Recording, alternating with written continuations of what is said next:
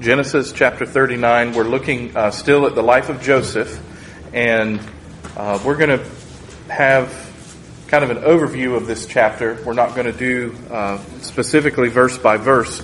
We're picking up a little bit where we left off last week, talking about the life of Joseph. And in chapter 39, you remember he's a slave in Egypt. And so we're going to talk this morning about temptation and God's favor on Joseph. Last week he was sold off by his brothers to Ishmaelite traders. The brothers lied to their dad, deceived him intentionally to make him think that Joseph was killed and gone forever, that a wild animal by chance had gotten him.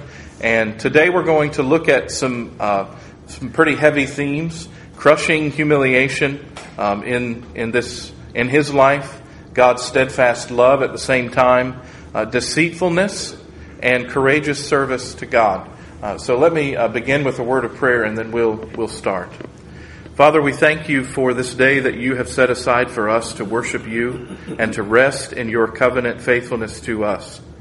Lord, I pray that you would be with us this morning by your Spirit as we open our Bibles and study the book of Genesis, as we talk about Joseph and your covenant faithfulness to him. Lord, I pray that you would help us to see that you are the same God yesterday, today, and forever, and that you who remain steadfast are steadfast with us as well. In Jesus' name, amen. So I want to begin with some questions this morning. I ended with some last week, and I want to begin with some, and we're going to talk through a few of these themes throughout the study this morning. But I want to begin by asking you 4 questions. The first is, and you don't have to answer this is something to think about, and we'll discuss. What is your default response or your default mode when you are dealt a bad hand in life? And I'll give some options, and maybe there are others. But many times when people go through difficulty, they draw inward. They seclude themselves from other people. They don't want others involved, and so they turn inward. Maybe not to look for strength, but it's just a reaction. Is it faith? Is it to press you in closer and deeper with the Lord that you know loves you? Or is it anger? Anger at the situation, maybe anger at those who are involved. It comes out in the way that you might treat them. Maybe even anger at God. And that comes out in how you live and speak, and even the way that you speak about Him. Secondly, how do you deal with situations that require patience? And I know that for many of us, probably the answer is not very well. Patience is not easy. It's not anything that you're going to have on your shopping list this week, and it's definitely not anything you're going to be able to get in a grocery pickup. Maybe for some of us, patience, situations that require patience, draws out in us a complaining spirit. The way that we handle it is to complain about the waiting, or to complain about all that we're going through, and maybe even a woe is me kind of response. Or are you prayerful? Does it really push you to your knees, drive you into your Heavenly Father's presence? Because you know there's nothing I can do here. Nothing in my hands I can bring to you, Lord. This situation is more than I can bear, and it's mastering me more than I can even maneuver. Thirdly, are you willing to serve God in ways and in places that you never would have imagined on your own? It's one thing to say, Lord, I'll serve you right here. This land that you've given me is a nice broad land. It is a beautiful place, and I would love to serve you here the rest of my days. But what if God called you to be somewhere else? What if He changed the scenery, put you in a different place where the faces were not so familiar or friendly? Or even think about some of our brothers and sisters around the world. What if the Lord called you to go to a place where they didn't even speak English? Would your heart be as steadfast in serving the Lord? And lastly, does your hope in future exaltation satisfy your heart even when you are facing current and significant humiliation? And I'll ask that again because it's kind of a long sentence. Does your hope in future exaltation satisfy your heart even when you are facing current significant humiliation? And all of these questions I'm kind of drawing from the text in the book of Genesis, chapter 39, as we think about Joseph. Last week we talked a little bit about his family heritage and who he came from. And we need to keep that in mind as we think about what's happening in his life here, because it does have a bearing on what's going on in Joseph's life. But remember, I mentioned this, and I don't think it's possible to stress it enough, that the characters in the Old Testament, the narratives in the Old Testament, were not written so that we would find a good, moral, strong character who we should try to emulate. The Old Testament is written as a narrative, as a story of real events that took place, real people who went through situations and how they trusted God or walked away from Him or walked the fine line of kind of dipping their toes on both sides throughout their lives. It's not written for us to say, be a good Joseph and not a bad Potiphar. It is simply not written that way. That's not for our benefit that way at all. And I heard a message this week about this story. And let me just begin by asking you, and I think you'll probably give the answer that I would give if I was asked cold turkey. What is the purpose of Joseph being preserved in the land of Egypt? What was God doing? And you can think about the end of the story with him, but what was God doing? Why was it significant that Joseph would be preserved in the land of Egypt?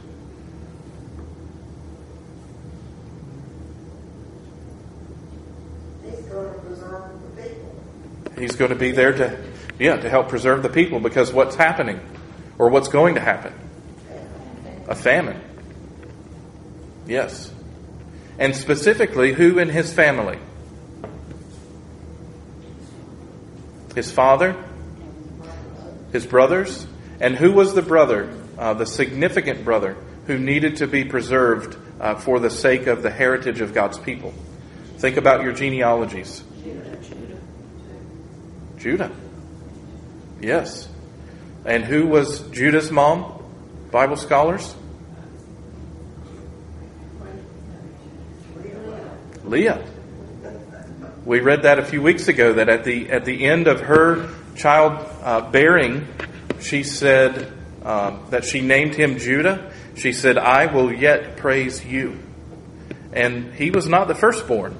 So here is another example in the Scriptures of someone who is not the firstborn being given a place of prominence and what you might call a special blessing from God to preserve a family.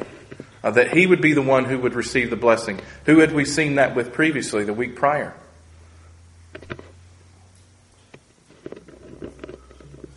His dad, right? His dad. He stole from Esau. He was a supplanter. He deceived his own dad.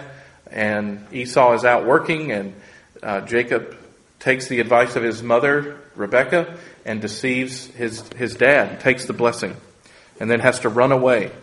And so here we have Joseph having been hated by his brothers because of his gift that God had given him. And it was confirmed to be a gift from God, because not only did he have one dream, he had two. And in his life, he has three different pairs, significant pairs of dreams that he either has himself or he interprets. And so this is something that you might call a burden for him to bear in one sense, because it caused him to be thrown out of his family circle for many years. It was not something that you would say he carried with him and was happy about all the time. I imagine he had a lot of questions. Lord, why did you give this to me at such a risk to my own family heritage? I'm now here in the land of Egypt. I was sold into slavery. I didn't ask for this. And here he is with his gift. And so I want to talk this morning about God's grip on his life. I also do want to see what I believe is some learning of humiliation and learning of humility, because I don't think it was natural for Joseph. I think he did believe what he saw in his dreams. He thought his brothers and his dad would bow down to him, and I think that was significant in his life. I don't think he carried that gift so humbly at first when he shared it with his brothers. And lastly, I want to talk about God's plan in his life and how God used him, maybe even despite his pride or lack of humility. In this chapter, Genesis chapter 39, it's clear that in a matter of moments, Joseph he leaves the care of his father's embrace and becomes a slave or a servant immediately. But God ministered to Joseph even while he was in Egypt. Even while he was there, it says in verse 2 that the Lord was with him. And again in verse 2 it says that his master saw that the Lord was with him. Now, I don't know if we can say for sure that this means the master is testifying to the goodness of the Israelite God, but he is at least testifying that there is a special presence with Joseph, this one who's serving in his house, that is different from all the other people who were there serving. Joseph's faith was not stagnant in God. He is a covenant son. He heard from his dad what it means to belong to the God of Israel, the one who makes covenant promises and keeps them. It was absolutely bolstered in this time. And that's why I asked you a few moments ago to reflect on what do you do in times of significant bad hands being dealt to us in life? How do we handle them? Because this is exactly where Joseph is living as he's in the land of Egypt. If God is sovereign and God is in control, then He brought this into my life. And what do I do with it? So that's my next point that I want to talk through is God's sovereign control in his life. He was in the house of an Egyptian master. He was serving there. He could have been put in a salt mine. He could have gone into a prison somewhere else. He could have been out in obscurity somewhere in some faraway corner of Egypt. And yet God in His sovereign control put him right there. He put him in Potiphar's house to be a servant, to serve. He became an overseer in that house. According to the Lord's providence, he becomes a successful man serving in that home. In verse 4, he is an overseer, and he left all that he had in charge of Joseph, in Joseph's charge, and he had no concern for anything. In verse 6, God is absolutely in charge of what's happening to him. So I want to ask you, in the midst of this, knowing that God has His grip on Joseph, what is it that holds you in the midst of difficulty to cause you to remain in God's grip? And I don't mean what can you do to cause God to keep His hold on you, but how do you lay hold of the promises that you have even in the midst of difficulty? What is it that sustains you there? And I want to read a quote to you, and maybe even a few. But I want to read a little bit about patience. This is from John Piper's book, Future Grace. And it's directly connected to our thoughts about patience or impatience, faith or lack of faith. And all of us, in one way or another, we are either walking into a difficult situation, we are walking in the midst of it, or the Lord has seen fit to guide us out of a difficult situation. That all of us, it takes, no one is left out of this in life. And so each of us are in one of those stages. But Piper says, patience is the capacity to wait and endure without murmuring and disillusionment, to wait in the unplanned place and endure the unplanned pace. Carl Olson uses one key adjective that points to the power behind patience. He says, we cannot understand a faith which is not nourished by the temporal hope that things will be better tomorrow. I wonder if we can understand such patience. Surely we cannot if temporal hope is the only kind we have. But if there is a hope beyond this temporal life, if future grace extends all the way to eternity, then there may be a profound understanding of such patience in this life. And it seems like there are some folks in the Lord's providence in His church who demonstrate this grace in a special way, particularly in times of great sorrow. And you stand back and are at awe. And I have been there, unable to say anything about it except maybe through tears. Praise the Lord for your faith in Him. There's nothing I can say to encourage you. I can't make this better. I wish I could. But praise the Lord for His grace in your life. And you hear testimony of God's faithfulness to a family or to an individual. And you stand back and say, how could you walk through this with such grace? And the person says to you, only by God's grace. This is not me. This is Him in my life. He's preserving me and my family and my faith. He's the one giving me the care that I need to be patient. Piper goes on to say, in fact, it is precisely the hope of future grace beyond this life that carries the saints perfectly and patiently through their afflictions. Paul made this crystal clear in his own life. He said, "We do not lose heart." That is, we don't succumb to murmuring and impatience. Though our outer self is wasting away, our inner self is being renewed day by day. For this light and momentary affliction is preparing for us an eternal weight of glory beyond all comparison, as we look not to the things that are seen, but to the things that are unseen. For the things that are seen are transient, but the things that are unseen are eternal. And he's quoting from 2 Corinthians chapter 4, verses 16 to 18. Those are significant, weighty words, particularly for people who are going through present affliction. And this is right where Joseph is, and it is, if we're honest, right where some of us are even this morning.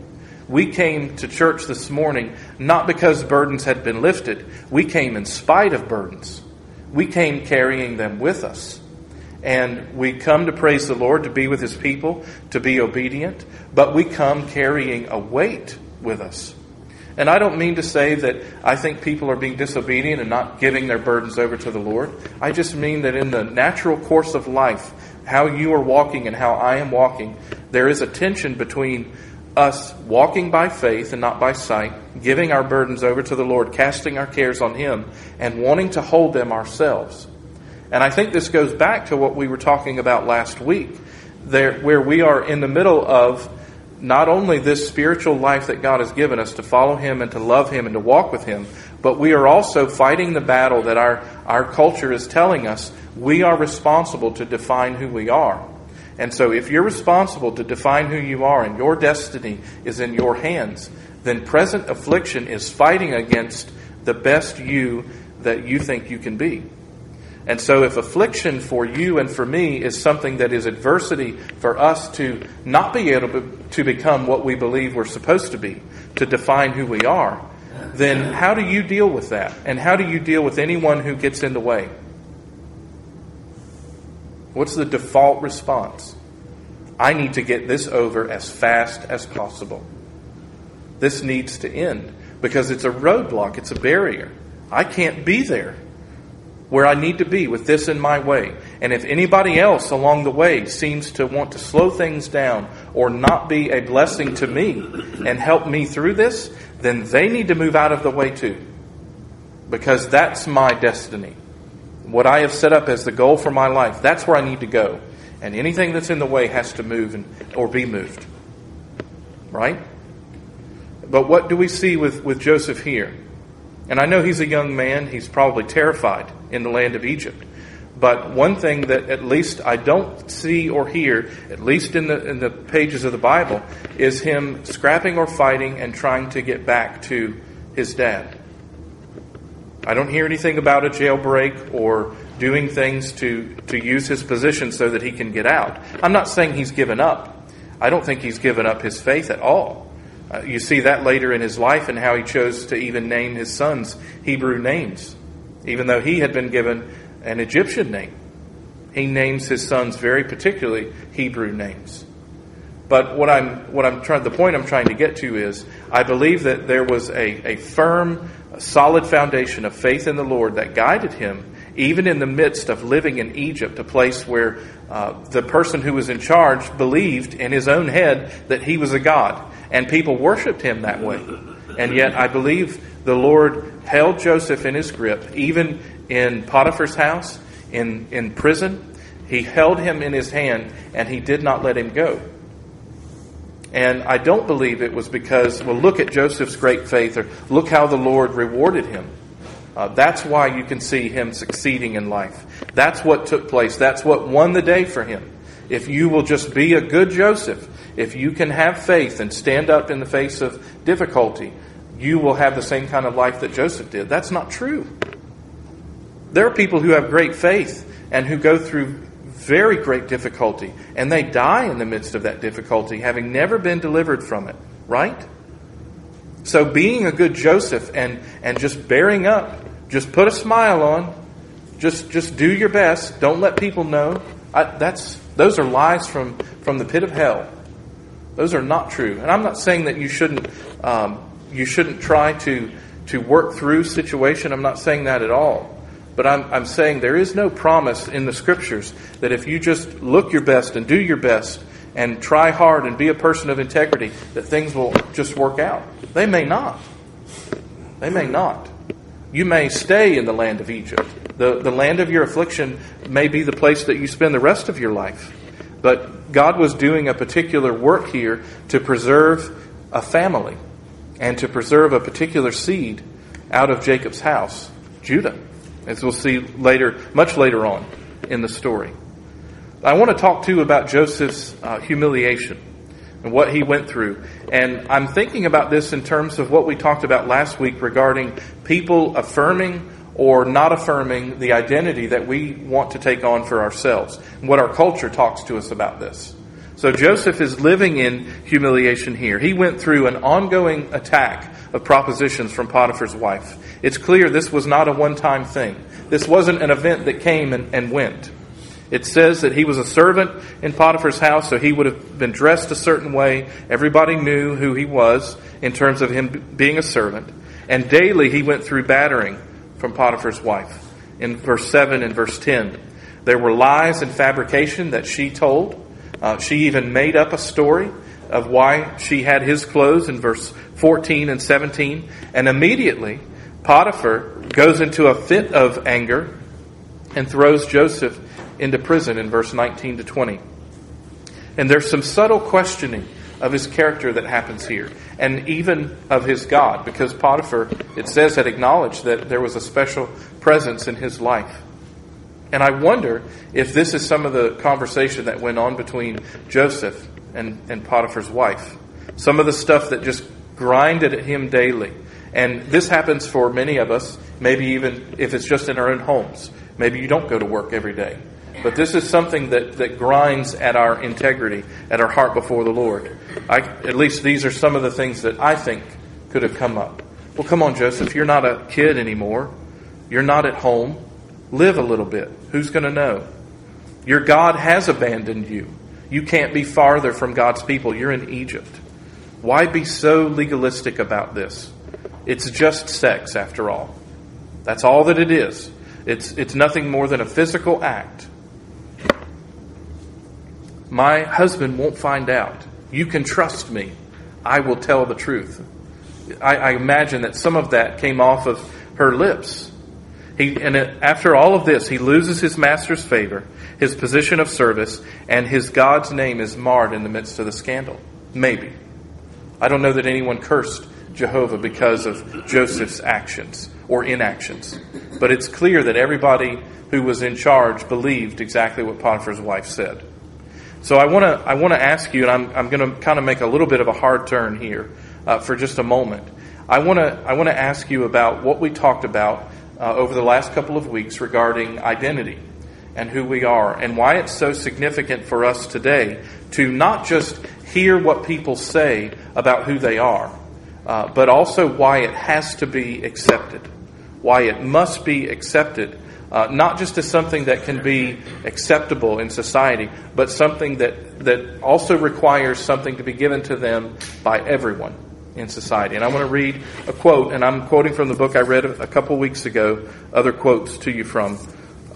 This is The Rise and Triumph of the Modern Self, Carl R. Truman. And I'm gonna go back just a little bit so that you get kind of the sense of the topic here. Why would I need my neighbors to affirm my homosexuality is a good thing? He's asking the question, not for him, but hypothetical. To use the matter of cake baking, Mr. Bunn, the Christian cake baker, may not be willing to make a cake for my gay wedding, but he will sell me his baked goods in general, and will even recommend to me a baker who will fulfill my wedding requirements.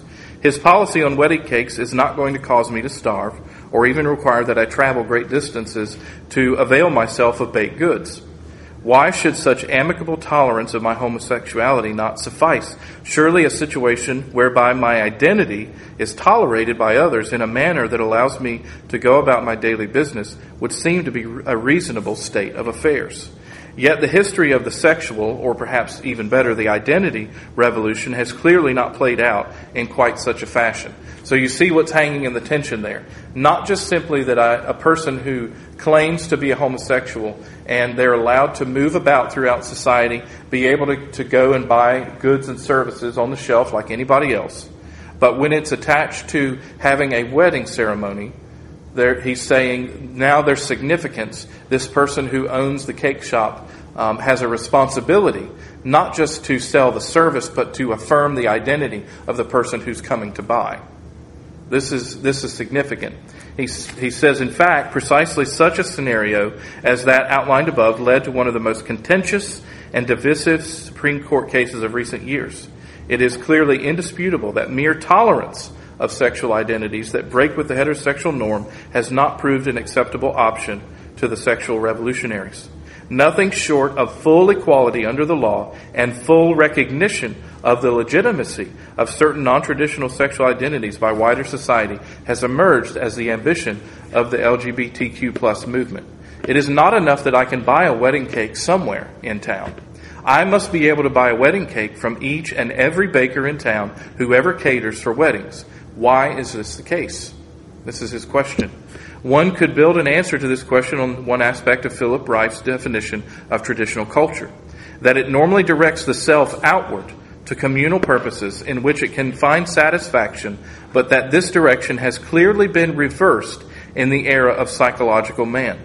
Satisfaction and meaning, what he's calling authenticity, are now found by an inward turn, and the culture is reconfigured to this end.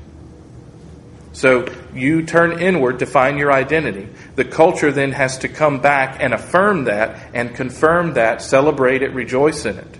Not only in the ideal, but also in how it's embraced in everything that happens.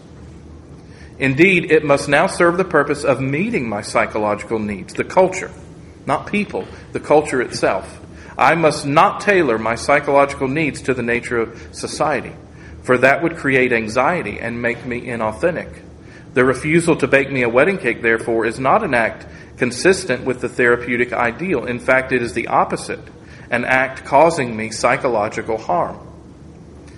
This is therefore an outward social dimension to my psychological well-being that demand others acknowledge my inward psychological identity.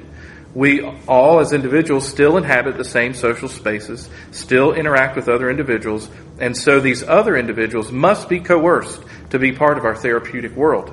The era of psychological man therefore requires changes in the culture and its institutions, practices, and beliefs that affect everyone. They all need to adapt to reflect a therapeutic mentality that focuses on the psychological well-being of the individual. Reif calls this societal characteristic the analytical attitude. I won't read anymore. That's just part of about a page and a half. But I want to ask about this in terms of what was going on in Potiphar's house. Was this simply a conflict of opportunity for Joseph and Potiphar's wife? Or was there an identity that she was hoping he would celebrate and enjoy and rejoice in with her? I'm married. Potiphar is my husband. But I have the freedom, because I say so, I have the freedom to take advantage of any opportunity with you or anyone else who's in this house. And because he would not take part in it, he wouldn't do what she was asking and wouldn't celebrate what she was hoping to step into. All bets are off.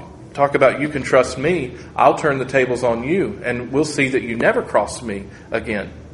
That's not really any different than what we just talked about with the Supreme Court case and the cake shop that decided, no, we can't make the wedding cake because we can't celebrate this event with you. We certainly affirm you as a person. We're saying you can come and buy the ingredients from us. You can have some other baker make it for you, but we can't do this for you. And why is that such a significant turn in our culture? According to what Truman just said. We're making people fit our psychological needs. We are making them affirm it and fit who we are.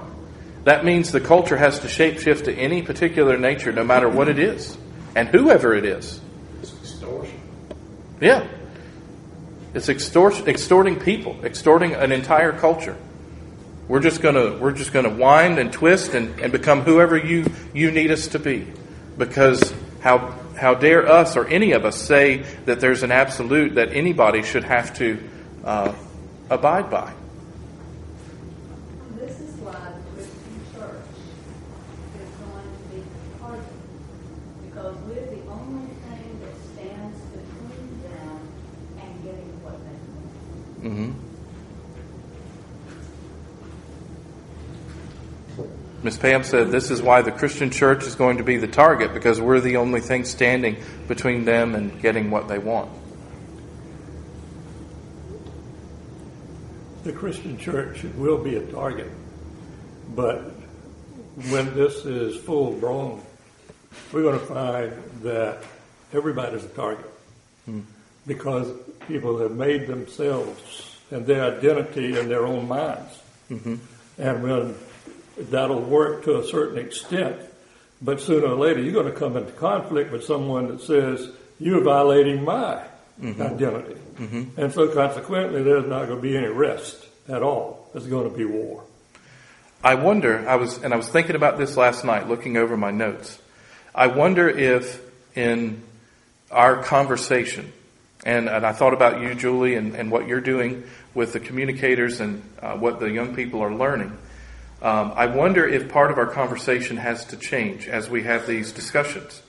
Because if Jim says, well, I believe this, or Danny says, well, I believe that, it's as if the playing field is level for everybody. Because whoever's in the room can be an I. And I can make whatever statement, I believe this or that.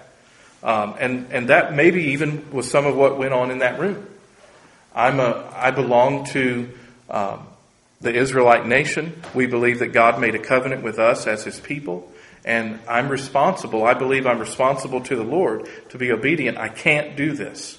Please stop. I can't do it. But I wonder if, and this is just me thinking last night sitting at about 9:30, 10 o'clock. I just wonder if some of our conversation has to change the way that we have some of the discussions. Not to say I believe or I think, but God's Word says. Because then I'm not a level authority with you or a level opinion, but God's Word says. So not that we start as it's a personal thing for you or me, but it is an objective outside of us thing. And I realize, and we talked about this and why this is a problem a couple of weeks ago, because there are people who don't believe that that's a valid starting place for truth. I get that. But I believe that's where we have to start.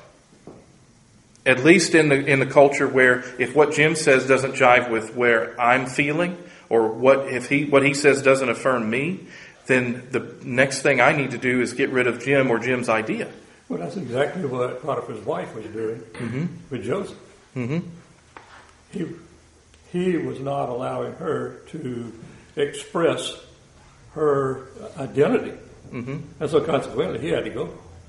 He had to go. Because he was challenging who she said she was, her own identity. And that's what we're going to run into. That's one of the main things that was going on when every man did what was right in his own eyes. Mm-hmm. So what we see here today and what's going on is nothing new. No. And so, but it's a lot more subtle. Mm-hmm. And Joseph was ready to speak. So, as Christians, are we ready to speak into that? And that's what actually takes skill. To be able to manage the emotional tension. Because, it's easy for me to get angry or to say, I'm right? And just, white knuckle it versus being able to speak in a way that, actually directs and is clear to the point. Mm-hmm. And it actually takes working out. And right now it's not... Sorry, Pam, go ahead. Well, I was just going to say, we always, I believe, want to affirm the fact that these are people, they are made in God's image, and it's not that you're going to go up to them and strangle them. And that's not the point. Sometimes, like she's saying, you want to be angry or you want to be this because they can't see. I think that's another thing to remember. They can't see. They cannot see what you see. They have no that's got to be something we've got to remember. You have to realize that we can't stoop to be the lowest common denominator. And that's what a lot of this is too, is just being the lowest common denominator in an anything goes attitude, and that way you throw yours away. Because we talked about it the other day when we were, the Presbyterian. That's what PCUSA did. It took them 30 years, but it was a little bit at a time, and the church acquiesced to it. A little bit at a time, and the church acquiesced to it. And to the point they said, we're going to have to reimagine who Jesus is. And that's when the bottom fell out right there. Yeah. Well, how do we speak to people and see them as made in the image of God? You see what I'm saying? Like, how can I, who disagrees with me, who goes against everything that I say, how can I speak to them and see them as they're made in the image of God? That changes things. Well, and I think part of it relates to not seeing, and not to answer your question, I think it's a question that can just sit and people should think about. But at least part of what should come into our minds as we're in these discussions is that two things. We wrestle not against flesh and blood. The people who are made in the image of God are not the enemy. There are principalities and powers and things that are at war that Jesus defeated. That things that are still happening because the prince of the power of the air still rules here for a time under God's sovereignty. That we are not wrestling against people. The person who is red in the face with you and can't stand that you would stand there and be the bigot that you are, that is not the person you're fighting against. And if that's the case, God help us all. Because whoever has the best guns or who stands last is the one who wins. Right? But we know how the story ends. That's the whole thing. Yeah. Joseph had been quiet and not said a word, and he might have suffered and gone to jail for it. But in the end, see, God prevailed. So that's how we know. Yeah. We don't have to sit there and argue and fuss and fight and put our finger in their face. Right. I do believe he had, in the best sense, and I know that it may not have been the full flower that we expect or understand now, particularly with our own sufferings. As you're going through what you're going through, you know in the back of your head, you affirm it, that God is sovereign and in control of all things. You know that in the end He will work these things out for His glory in your life. I'm not saying that he was looking to Jesus, but he was looking to God who would provide for him no matter where he was. Even if he was in Egypt, even if he was in jail in Egypt, he knew that God could take care of him. I want to read another quote to you, same chapter, in Piper's book on faith and patience, because it's related to what Karen just said. In other words, the strength of patience hangs on our capacity to believe that God is up to something good for us in all of the delays and detours of our lives. This requires faith, great faith in future grace, because the evidence is seldom evident. That's hard. To get up every day with something that leans against you, or that you know is a weight about your shoulders, and have faith in God. I know He's sovereign. I know that He's good. I am not saying that I disbelieve in His power, but here I am, and this is against me. And I don't have any reason physically to hope. And everything that my culture tells me about how to gain success, all of those things, none of them are availing anything for me. Because I can't do it. I don't have the means or the strength. I don't have any people who I would call confidants that are with me in this fight, humanly speaking. Why is it that I should have any hope at all? And I made a statement a couple weeks ago about this being an upside down world that we live in. Because it seems like what is right is wrong and what's left is right and what is down is really up. And I wonder, though, if that's actually not a very helpful statement for us in the church. Because actually, the way that the world is acting and doing is exactly how they are going to, because of their sinful nature. So what is actually upside down about this world is the life that Jesus calls us to. We're actually the ones that look like we have horns growing out of the side of our head. We're the ones that look like people who are living a life that no one can compute. The math doesn't make sense. The upside down world is what he calls us to be salt and light, where those things are not even that they're not wanted. They're even questioned to exist.